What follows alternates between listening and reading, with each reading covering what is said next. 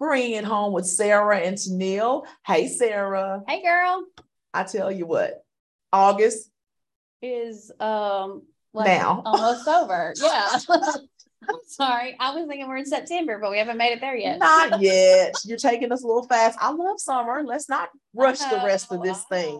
You are a summer girl. Yes, I am. I am. Well, September is close, right? And yes, September, we're going to jump ahead a little bit. Okay.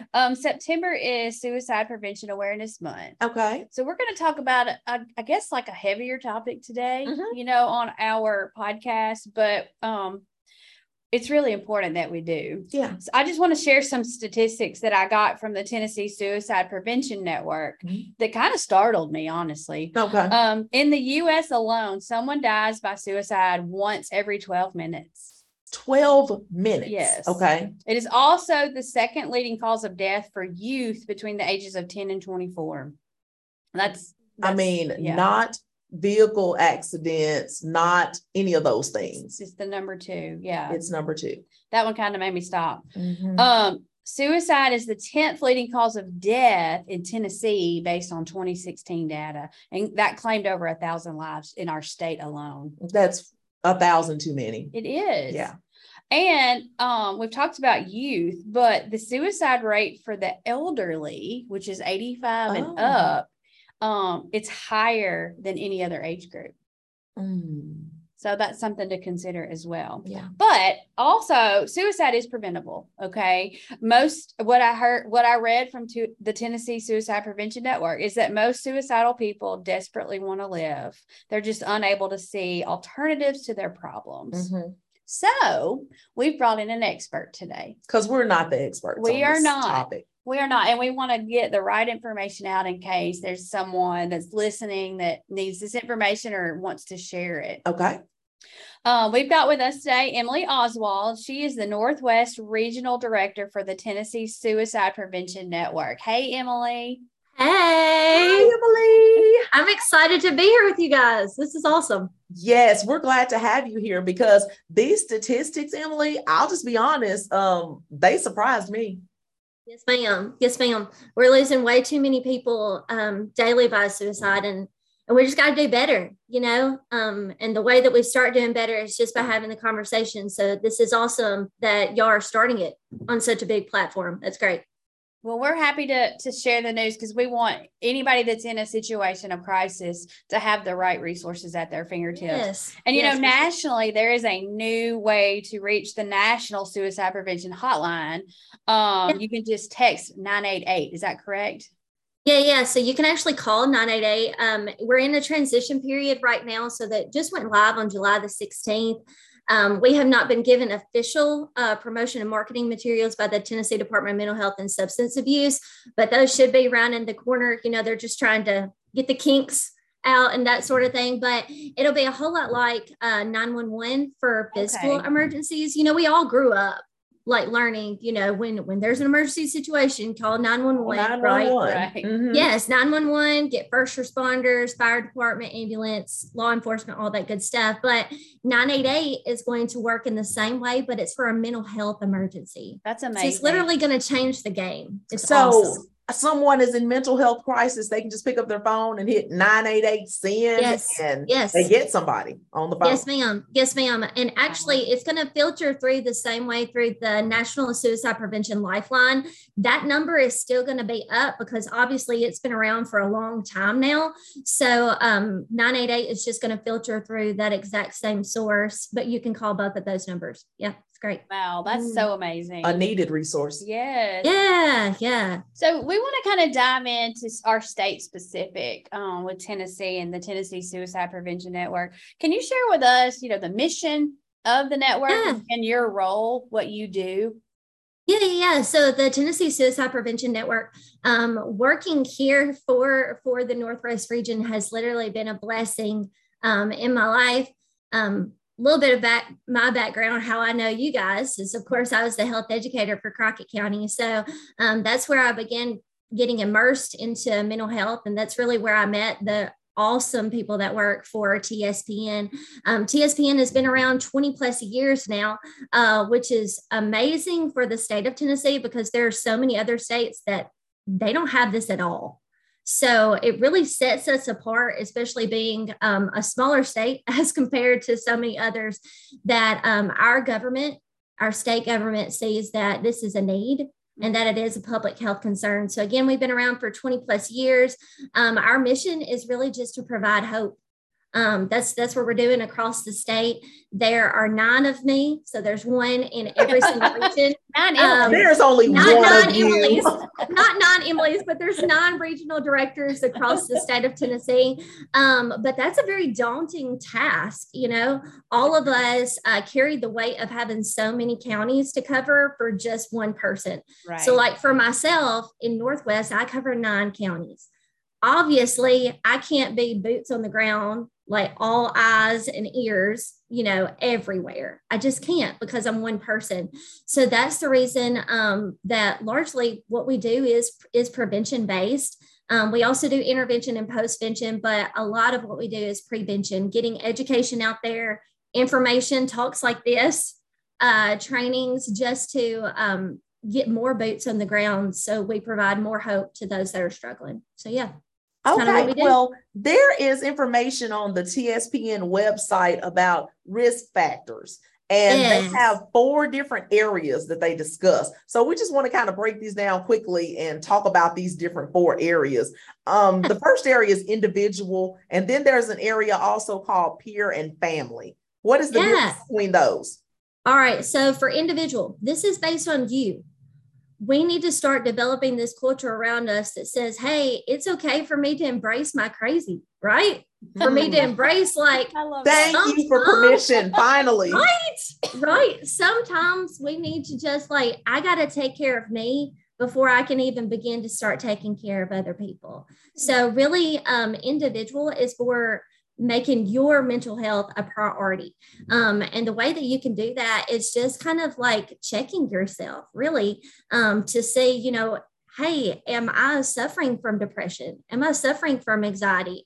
Am I feeling like I can't go out in public without being stressed to the max, right? Mm-hmm. Am I feeling like I just want to be alone, or that I am alone, that nobody understands?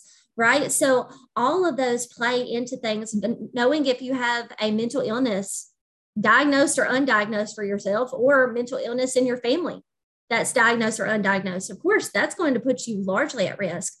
Also, being that this is August the 31st is National Recovery Day across the nation. And so we look at substance misuse, right? Mm-hmm. So if you're using, that's an unhealthy coping and problem solving mechanism, right? You don't need to be doing that, right? We have to fill that void in other healthy, appropriate ways. So if you're using, of course, that's a risk factor as well. Being in high conflict and violent relationships, that carries a large weight. It does. It can seem like life is getting a little too much, right? And you don't know a way out. So that can also be a risk factor. There's so many different things, and also looking at ourselves gender wise, males versus females. Statistically speaking, males die 3.6 times more than women do by suicide. And then women attempt 3 times more often than men do. So just being who we are, right? And our DNA, and genetically speaking, we're automatically at risk. So at the end of the day, we just got to take care of you, right? I got to take care of me, and we've got to do that in the best way possible. As far as peers and family, so we all know it's a little bit harder to take care of those that we're closest to, right? Because you're a little too close for comfort. And sometimes I feel like that's a little too personal, right? I would rather have somebody else step in. So maybe they take what they have to say better than, somebody that's super close to them that knows exactly what's going on. So peers and family, it's hard. That is so hard. So risk factors for them would be, if they are isolating themselves, right? If they're feeling alone, if they don't have a sense of social support, we really need to reach out. And we need to try to support them in the best way possible, and also push them to see that, hey, you can reach out for professional help.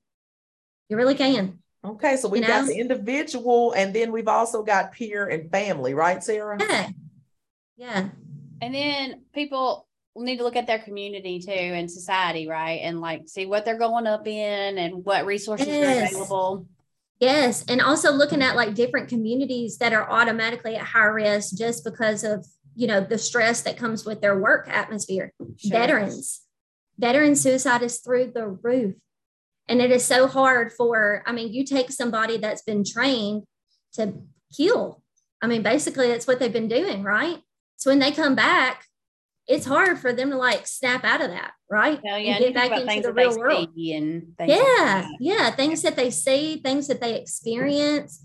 Also looking at like high stress work environments, farmers, right? So rain here in rural West Tennessee, it's been small and in between that we've been getting some rain, right? So like everything that has to do with their job depends on the weather and they have zero control over right. That. Yeah. That's hard, and those are just two right off the top of my head. Like you have construction workers, first responders, right? Being that we're still in the midst of COVID, it's still rearing its ugly head. It's still here, right? Yeah. And first responders are overworked and they're underpaid. So a lot of factors to think about with all four areas for sure. Yes, so it is. And we all know somebody. Yes. We all know somebody that falls into a community. So, just checking in on those people. Right. Well, I want to look at you talking about getting involved and things like that. So how can community members that may be hearing this get involved with the efforts of the Tennessee Suicide Prevention Network? Like what can we do? Yeah. So we would love you. We would love to have you as a volunteer. So first and foremost, we want you to be trained because you need kind of a base knowledge. You need to know more in depth about the warning signs, risk factors, protective factors, how to ask the question, right? So are you thinking about suicide? That's a very awkward thing to ask. It's hard, right? And sometimes like you're not the person to ask that question, or you feel like you're not because you don't have confidence in that. So we like to build up that in the community and start really asking the question. Also, we want to figure out like, how do we persuade someone to stay alive? That's my favorite part of my job. I love it because I feel like everybody needs to, live their best life. Your life has worth and it has value. And we just need to love and care for one another. And so just pushing that out and also figuring out, what your referral resources are. Where is that located in where you are within the state of Tennessee? How do I access that? How do I connect the dots for people? So that training is called QPR. And it's available for communities, for organizations, for school systems. It's also available for youth. I can provide a youth-specific training for grades 6 through 12, which is super cool because they are blunt and to the point. Those discussions get real serious, but it's just awesome to hear from them because they really care about their peers. And I think that's awesome. We also do youth mental health first aid. It's more in depth. It's about a 6-hour course. But if this is your wheelhouse and if you really have a passion for it, I highly recommend that one. And we also did the CSSRS. It's the Columbia Suicide Severity Rating Scale.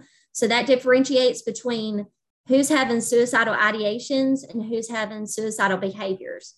And how do I ask the appropriate questions so then I can point them in the right direction based on what they're going through. So yeah, get the training. And then once you get the training, I can provide that for free. I'll put that out there for free at any point in time. So you can contact me via my email or cell phone number. I'm gonna get those out at the end and we can get that set up. But also we do tons of outreach events, tons and tons and tons of outreach events because we want to be present in all of the communities, especially in our rural atmospheres that don't really have mental health access, to just say, hey, we're here and we've experienced pain and we've experienced struggle and we just want to love on you, you know, we just want to provide hope. So yeah, we would love to have you. That'd be awesome. So lots for the community to get involved in. If I'm just your everyday mom, sister, friend, what are the warning signs that I'm looking for? Yeah. So you want to be really keen on conversations, right? So there are some things that are like direct, okay? when somebody is struggling when they say, hey, I don't want to be here anymore, right? That's a huge red flag. You need to pick direct, up on that. Yes. That is direct, but your less direct may be like, I wish I could just go to sleep and like not have to do with this, I think that's very relatable for a lot of people because life is hard and it stinks at times. And like, we just want to go to sleep and never have to deal with it no more. So that may be like a more or less direct thing that you may pick up on. Also, giving away prized possessions. And I tell people this all the time. A prized possession doesn't have to be something elaborate, right? Like a large sum of money, a house, a car, land, none of that. It can be something small, something that means something to you, right? Sentimental. Yeah, something that's just sentimental. Back a few years ago, we lost a 14-year-old in Lauderdale County. And he gave away a Rubik's Cube. It's just a fidget toy, right? That he just played with on the daily. But that's the way that he told somebody, hey, I'm not going to be here. That's why I don't need this anymore. That's right? tough, Emily. Mm-hmm. It is tough. It is tough. But just picking up on those things, and really, you're not going to pick up on the small things unless you really care about people. You start to have conversations with them. You develop relationships. So my advice, as a mom, start having these conversations. It's not your typical like run of the mill, hey, how was school? Today type conversation that you have at the dinner table, but ask them how they're feeling, ask them how the relationships are at school, right? Is somebody bullying you? How's that going? Right? Do you have support? And let them know that I'm there. And more than anything, I'm not going to leave you, Conversation is huge. Conversations is huge. It's huge. Give us the number. Okay. The 988 number. What is the number right now today, other than the 988 number if you're in Tennessee? Yeah, so it's the National Suicide Prevention Lifeline number. And what I love about that number is that it is 24/7, 365. You're going to get a crisis trained professional on the other end that you don't have to hit an automated number, 1, 2, extension, all that mess. No, you're going to get a crisis trained professional that's going to stay on the other line with you through the situation that you're in at the time. So you can call 1-800-273-8255. That's 1-800-273-TALK is what that number is. Is there any specific Tennessee numbers that you would like to share, or like your email people can contact you? Yeah, so we also have the crisis text line number, and I highly encourage using this, especially if you have a youth that's in your home. If you just enjoy texting more than you do calling people, this generation is kind of like that, right? So for the state of Tennessee, you're going to text TN, that's capital T, capital N, to the number 741-741. Works the same way that the Lifeline does. You will get a crisis trained professional that's going to text you in real time. And they will just stay on the line with you however long that you need. And they are able to bring other sources into the conversation. So if it turns into an emergency situation, they are able to call someone out to your home and get you some help. So absolutely wonderful. You can also get in touch with me. I give my personal number, and I know some people may be like, oh, that's kind of crazy, but I never want to leave anybody hanging. And I want you to know that I'm here for you. And so my personal cell phone number is on me all the time. So you can call 731-697-5116 is my number, or you can email me at eoswald, that's EOSWALD @tspn.org. And I would love to work with you. I would love for you to be boots on the ground, so we can provide hope and we can save lives across the state of Tennessee. Well, thank you, Emily. I've learned so much in our chat today. Yes. You're very welcome. Lots of resources. And this is a very important topic. So thank you for sharing with us today, Emily. Thank you to all of our listeners, and reach out if you've got a need. Absolutely. So thank you all for joining us. In the words of Bob Marley, live the life you love and love the life you live. Take care of yourself and each other.